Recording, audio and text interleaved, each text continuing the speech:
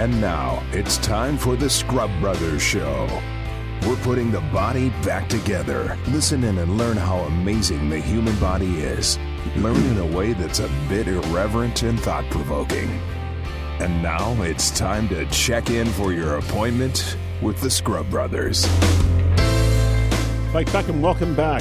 Thank you, John. Glad to be here. Happy to be here. You don't age at all. You know, like since last week, you have not aged. Rob, well, not so much. Yeah, it's the light. I show my years weeks at a time. Yeah. Yes.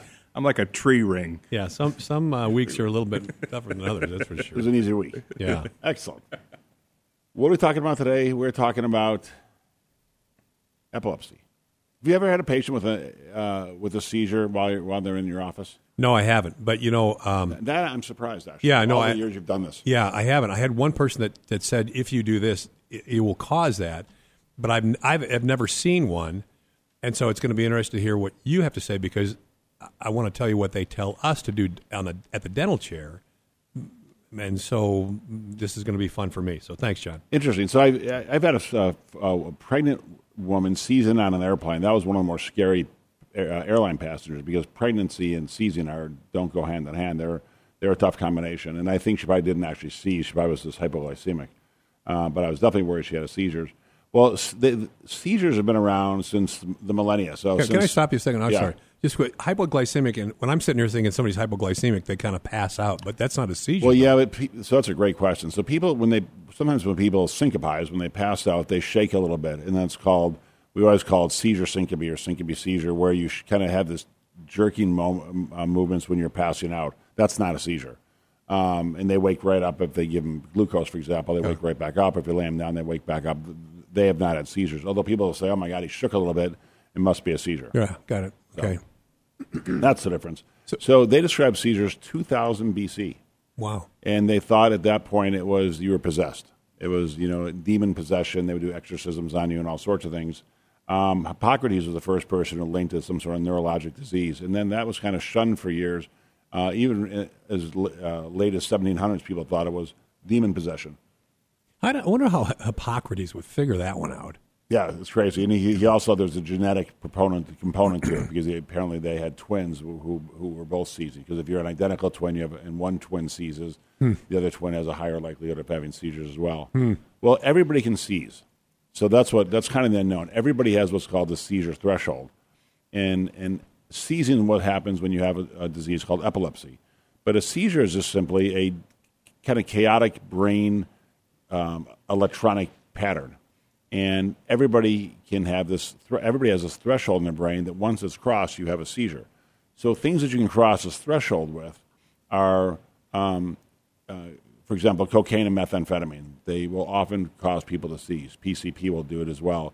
Alcohol will do it, or more commonly, the lack of alcohol. So people who are used to drinking or used to taking drugs like benzodiazepines, they're called, like Valium, they will seize as well. If all of a sudden they're drinking, then they stop, oftentimes they'll present with a seizure. So what tell me what a seizure looks like. So there's different kinds of seizures. And the one that people that always think about are, do you ever see the Seinfeld where Kramer's flopping around on the floor because he hears the Today Show? Remember that old story? Oh, yeah.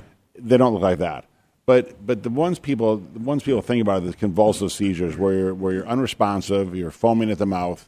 Sometimes you turn blue if it goes on long enough, and you're moving all four of your extremities in a very jerky sort of movement. And it looks very violent. Okay, so I kept thinking that a seizure would be like, they'd be like an ironing board, like stiff. So they do get that way, but then oftentimes right after that they'll start really shaking. Now you can have what's called an absence seizure, and they were called petit mal seizures in the past as well, or focal seizures, and there's a lot of different names. And you'll hear kids who do poorly in school, like they're doing really well, and then all of a sudden they start doing poorly, and these kids will have absence seizures, where they're just for a period of time, and they'll have hundreds of them a day. They'll just stare off into space for a second, and then they'll come back. And then they'll do it again. And until some teacher notices it, that little Johnny is not paying attention for half the day because he just seems to be staring off in space and has no memory of the event. Like a lot of these kids with these absence seizures, they have no idea they're having. They're called absent? Absent seizures. Absent? So they're absent. Oh, okay. Absent seizures. Their lights are on, they're not home. Okay. So they just check out. Pretty much. Okay. And so you put these kids on seizure meds, and all of a sudden they're back. They're back in school. They do well again, but for long periods of the day, they just have no recognition of what's happened. Wow. But the seizures that you see on the street sometimes, or I saw on the airplane, or was described to me in the airplane, is this shaking all four extremities, foaming to the mouth, turning blue. Is that called a grand mal? So that's called tonic-clonic or grand mal seizure. And they can start as partial, where your arm starts shaking, and then all of a sudden it can extend across both hemispheres, and you can shake on both sides of your body. Okay, so I'm keep reflecting. I'm sorry to keep interrupting you, Jack. I want to get this down because this is stuff. This is the kind of thing we don't understand, don't know. So if I'm sitting there, got a fella, do they usually check out? Do you kind of get the test pattern look on their face before this starts, or do they just all of a sudden wig and So a lot of shaking? folks who have seizure disorders will have an aura first, and they'll know they're having them. And so when they say, I feel like I'm going to have a seizure, believe them. And if they don't, great. But if they do, and sometimes they often do, because they know they have a certain aura, and it could be a light or a sound or even a smell. They can, not that it triggers it, but it precedes their tonic-clonic movements. So believe them. And the thing to do is, they say that, people can swallow their tongue. So you don't swallow your tongue. If you roll them on their side and protect them from beating themselves up when they're thrashing around, put a pillow underneath their head, that's really all you need to do. They may turn a little blue. That's not uncommon. You don't need to do mouth-to-mouth on them right away. If you have oxygen, you can put oxygen on them. But don't stick your fingers down their mouth, because you will likely get your finger gnawed off. So this is the one thing that talk about olden days, and I don't even know if this has changed or not, but sticking something between their teeth, Don't do that. Don't do that. Well, no, because you'll typically knock their teeth out when you try to do it. So when you say roll them on their side, though, does it have to be the right side? So if I'm working chair side, I pull them toward me? No, it just has to be, you want it so they don't aspirate. Okay. So they don't get their saliva Gotcha. in their, or they vomit that doesn't go down there. Isn't that right? Is that right side? I don't think it matters. Okay. No. Okay. Yeah, I don't think it matters. But most seizures, like 60% of them, are these tonic-clonic seizures. And where we see them a lot is people who are used to drinking. They drink every day, and then one day they say, "I'm going to quit drinking," and they go cold turkey, and then they will come in and seize. And when you start talking to them, and when people our age have a first seizure, the first three things I think about are brain tumors, because a lot of times people with brain tumors, their initial presenting complaint or issue is they have a seizure. But, you start talking to them, and you take, Ativan every day or lorazepam every day. Yes. Well, it's funny. I haven't taken the last 3 days. I bet this is the reason. Gotcha. Right? Or first episode of, I tried some cocaine, blah, blah, blah. Seize after that. Do they typically wet themselves and void at the time? So a lot of people who are incontinent. So a lot of people you can have urine or stool incontinence when you have a seizure disorder. And so you'll see that frequently as well. And then there's also these what's called psychogenic seizures. People will, quote unquote, fake seizures. And there's certainly a psychological or psychiatric component behind this, but we will admit people to the hospital at St. Joe's. We'll put them in the EMU, which is this monitoring unit with an EEG on it, and people have seizures there without any seizure-like activity in their brain. And then the neurologist will say, this might be a psychogenic seizure. In other words, a seizure with no neurologic cause that they think is probably more psychiatry-based than really neurochemical or neuroelectrical. Are they faking it for attention, or do they actually physically feel like they're having a seizure? They've convinced themselves they're having it. I don't know. Maybe the answer is both. Yeah. But the key is everybody has a seizure threshold. The other things that get you are electrolytes. So you can have electrolyte deficiencies or too much or too little sodium, potassium, calcium, and that too can cause you to seize. So hyponatremia is a common one. So people who drink a lot of free water, in other words, just a lot of tap water without salt in it, if you drink enough, there's something called water intoxication. People just drink way too much water. They lower their serum sodium down quickly, and those people will seize also. I think there was back east, they had some contest on a radio station how much water someone could drink, and the person died from a seizure. Is that right? They died out during a seizure. Yeah, I think this woman drank like 6 gallons of water. Okay, why would she die during this? Because she had acutely hyponatremia. Oh, it was the hyponatremia that caused a seizure. Apparently, she died during or after the seizure. Oh, wow. So that was it. Basically, was caused by the electrolyte imbalance. Yeah. So, wow. so drugs, chemicals, electrolyte imbalances, things like brain tumors, post-stroke, people that if you have any sort of diseased tissue in your brain where there's a abnormal electrical impulse that can emanate from it, that can cause a seizure. So we'll see it in people with head injuries, post-head injuries we'll seize, people who've had strokes, tumors, surgery on their brain have a higher likelihood of seizures. I had one kid in college he had 2 seizures, and then they figured out what it was. He said, went out drinking, had a seizure the next day. Went out drinking, had a seizure the next day. And they finally figured. So I don't know what it was about the drinking that set it off, but he definitely said that was what it did. I don't know what the it's what the reason was. The ketone aldehyde things that set him off on them. Well, no. So actually, it's funny you said that. So actually, people who have chronic seizures, they will often prescribe a ketogenic diet, a very high protein, moderate protein, high fat, low carbohydrate diet, and it's called ketogenic. And putting them in ketosis will actually lower their risk of having seizures. Really? Huh. So stroke, brain tumor, trauma, and then different genetic things and congenital things that can also cause, at least make you more at risk for seizures. Well, if you see someone on the street, roll them on their side, protect their head so they're not banging their head around on the cement, and call 911. And generally, these people do very well. There is a risk of death during a seizure, but it's pretty low risk. So when I'm sorry, John, if they turn blue, they're not like if you got oxygen, you're not going to turn it on if they're turning blue because they're not breathing at all. Then, right? Well, I mean, just even high flow O2. There's some oxygen will find its way down into their trachea, so even if they're not inhaling. So we'll do high flow O2. But I very rarely. I just was up on the reservation a month or so ago, and I intubated somebody who was having what's called status epilepticus. That's multiple seizures or a constant seizure that you can't break. This guy had multiple seizures, probably both lack of alcohol related, and previous head injury related. So he probably had 5 seizures in a short amount of time, and he was not waking up in the intervening time. So most people have seizures. They what's called postictal. So you talk to them, and they're kind of combative. They don't know where they are, and they're fighting you. They're kind of unresponsive, and then they slowly wake back up. The people who are flopping around on the ground and then wake back up right away, like they're back to normal, those aren't seizures generally. Oh, wow. Those are probably psychogenic seizures. So this guy, the status epilepticus. So I ended up intubating him, giving him something to stop his seizures, and then intubating him because he was so unresponsive.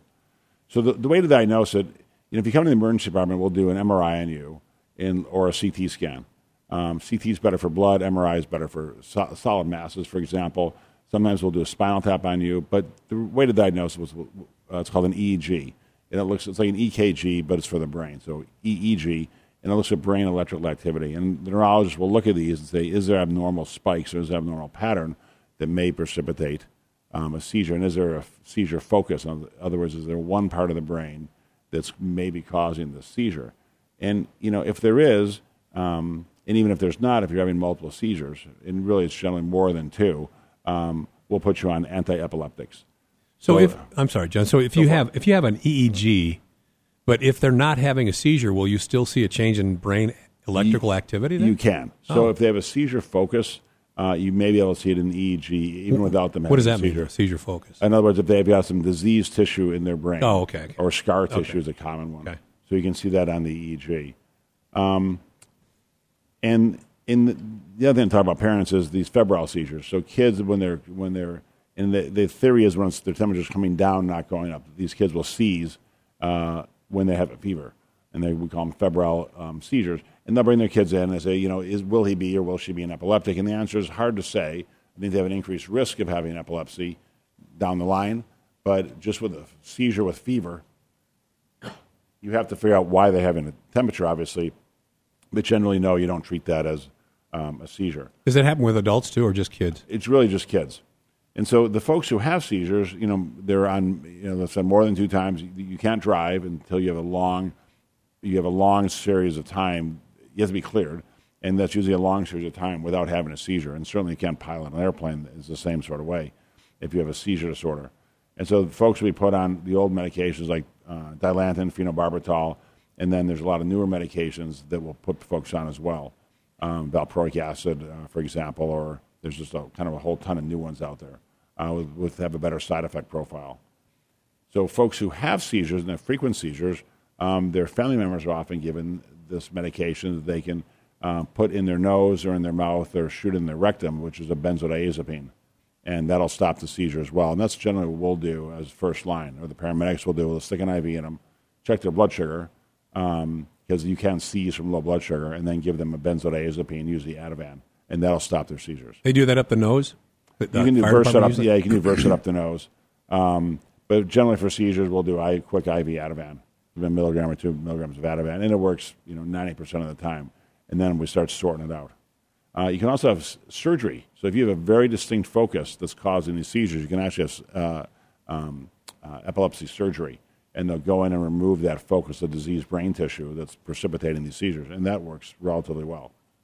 Wow, that's really wild. Well, good. That's a lot of help. No, because they used to tell us all the time, put something between their teeth. And I always thought, I don't know about that one. I mean, that never did make sense to me to try and do that. And the swallow the tongue thing, I said, how are they going to detach the frenum? And they're not going to do that. No, I think the theory, or I think what people talk about is they lose their airway and their tongue rests against the back of their throat. Well, they're not really swallowing it; just deflates backwards a little bit. Okay, all right. But you can do a little chin lift maneuver on them and lift their airway up that way. But how long do these typically? Generally seconds to a few minutes. I mean, if you start having it for more than 2 minutes or so, you should really be calling the paramedics and getting them on oxygen if you have it there. Okay. All right. So good to know. Is it, you say that anyone can have a seizure. Is it usually manifest before a certain age? Like if you've made it so long without ever a seizure in your life, does that mean you're pretty much not going to have seizures? Or could it start at any time at any age? Well, if you manifest a certain amount of time without a seizure, it probably means you're not at risk for congenital any cause of seizures. But I said people that go in, so you guys are clear. Kind of. Rob, come on, baby. One more thing we don't have. One more thing we're not. I'm telling you, if I saw either one of you jamokes in the ER with a first-time seizure, if you did not have an alcohol history and were not taking medications that once you stop can cause them, like Ativan, benzodiazepines, you go brain tumor. They'd be thinking brain tumor. Okay. And that's a very frequent first cause. Is it really? Wow. Yeah, people come in, adults who come in with first-time seizures, I always think brain tumor. Okay, the one thing, I can't say this correctly. Hyponatremia? So low sodium, hyponatremia. Hyponatremia, which means low sodium, not enough Cheetos in the diet is what the Greek terminology was, I think. Yes, Cheetos in the diet. Does a person know that they've had a seizure? Like they wake up just like, the last few minutes of my life is just missing from me, Some and do. I feel tired and stuff. So, and once you've had them, you pretty much know because you're generally sore, you're definitely confused. Everybody around you knows. But we'll see people who probably had a seizure during the night and come in, 4 hours later and say, there's a period of my night that was missing. I peed on myself. I found myself on the floor, blah, blah, blah. Whose wine? What wine? Where the hell did I dine? Must have been a dream. Don't believe where I've been. Hey, one more question about that. Let's do it again. Yeah, there you go. Number one selling album of all time until? Peter Frampton. Oh, that Michael Jackson. Thriller. Thriller. Thriller's the first one. Why do I know this random knowledge? I know, it's just horrible. So here's the deal. I just read this book because Renee forced me to. My wife, Renee, Men Are From Mars? No, I've got that book memorized. At least I know when I do stuff wrong, which is frequent. I know why. But no, this 8 glasses of water a day thing, the book that I read, the guy said, that's total baloney. Who made up the 8 glasses of water a day? And he said there's no science that ever says you have to drink 8 glasses of water a day. Because I'm thinking, God, as you said, the hyponatremia. Well, 8 glasses is probably too little. I mean, I'm not a huge water drinker. But see, I'm not either, though. That's the thing. If I have one of these a day or 2, maybe, but that's not. I just finished the book the other side, at least a gallon a day. No, okay, of water. but okay. Why is that, though? I mean, it doesn't make any sense why you're not losing that much fluid a day. Well, no, you do. I mean, think about it. Urine, sweat, you lose insipid water loss through breathing.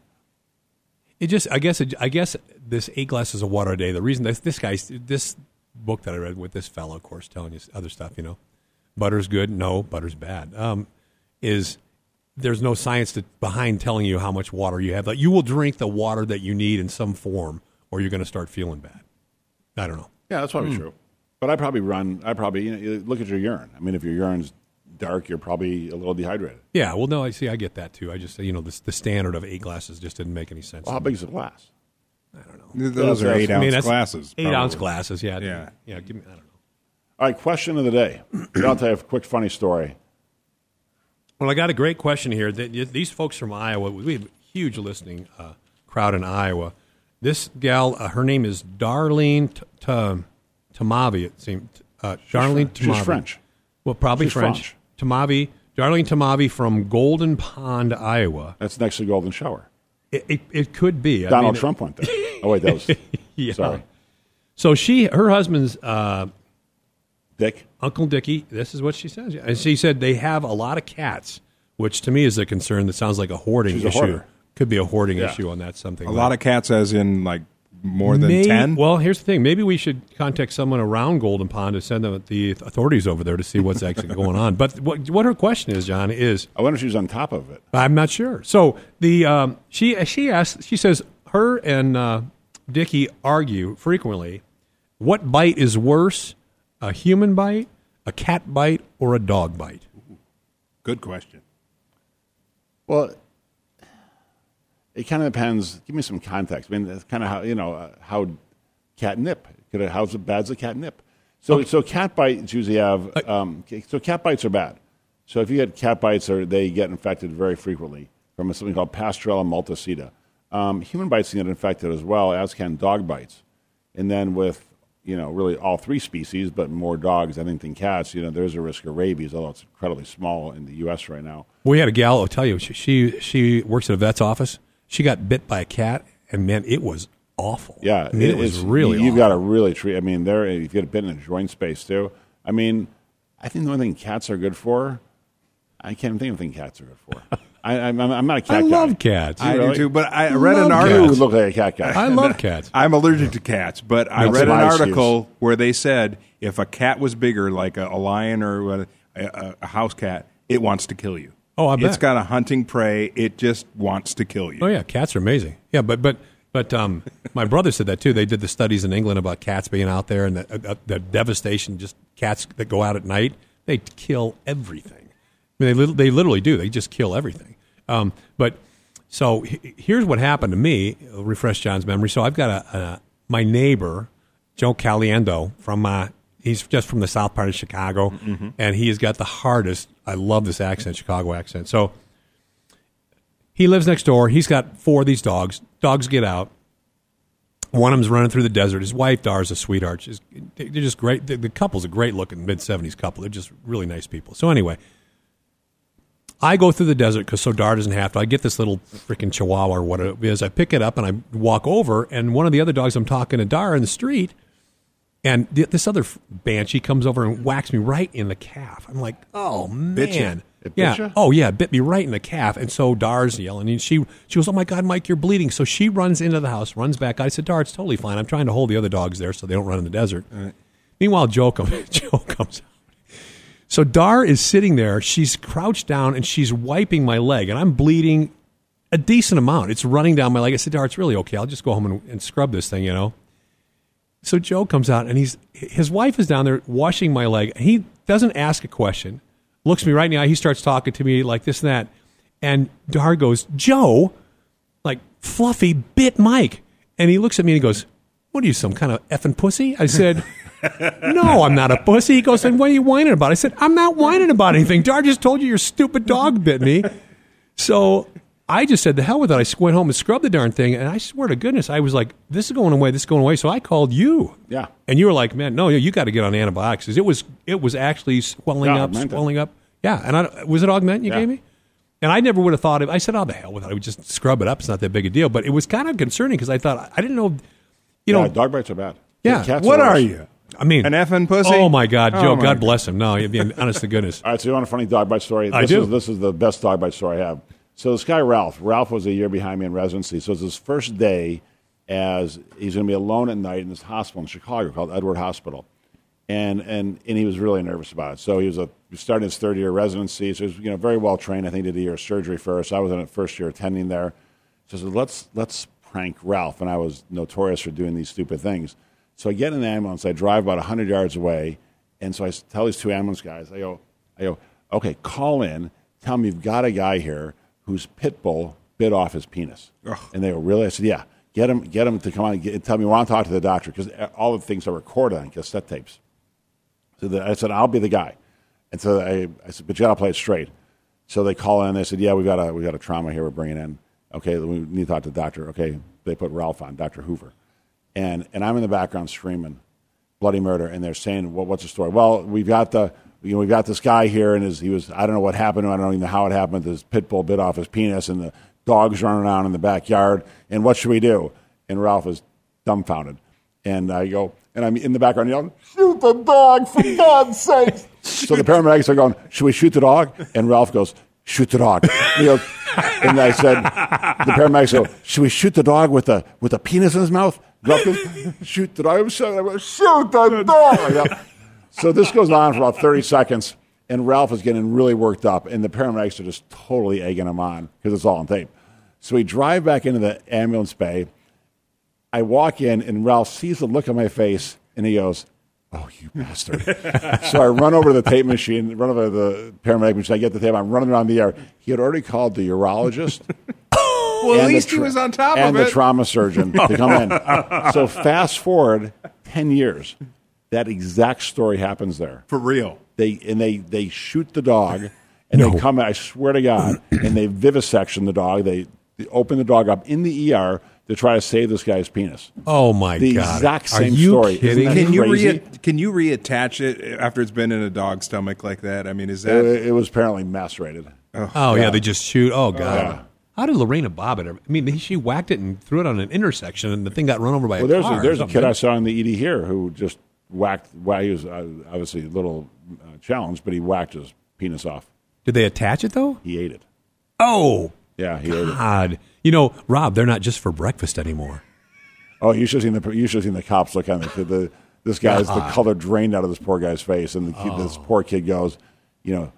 Hey, is it going to grow back? And this guy's worker goes, hey, man, you're not a chameleon. Yeah. You'll be sitting from now on. No, you'll be standing close. So, waterproof shoes. How do these shows devolve? I blame Rob. I always do. I always blame Rob. All right, folks, on that one, just shoot the dog. All right. Thank you. Thanks for listening to the Scrub Brothers Show.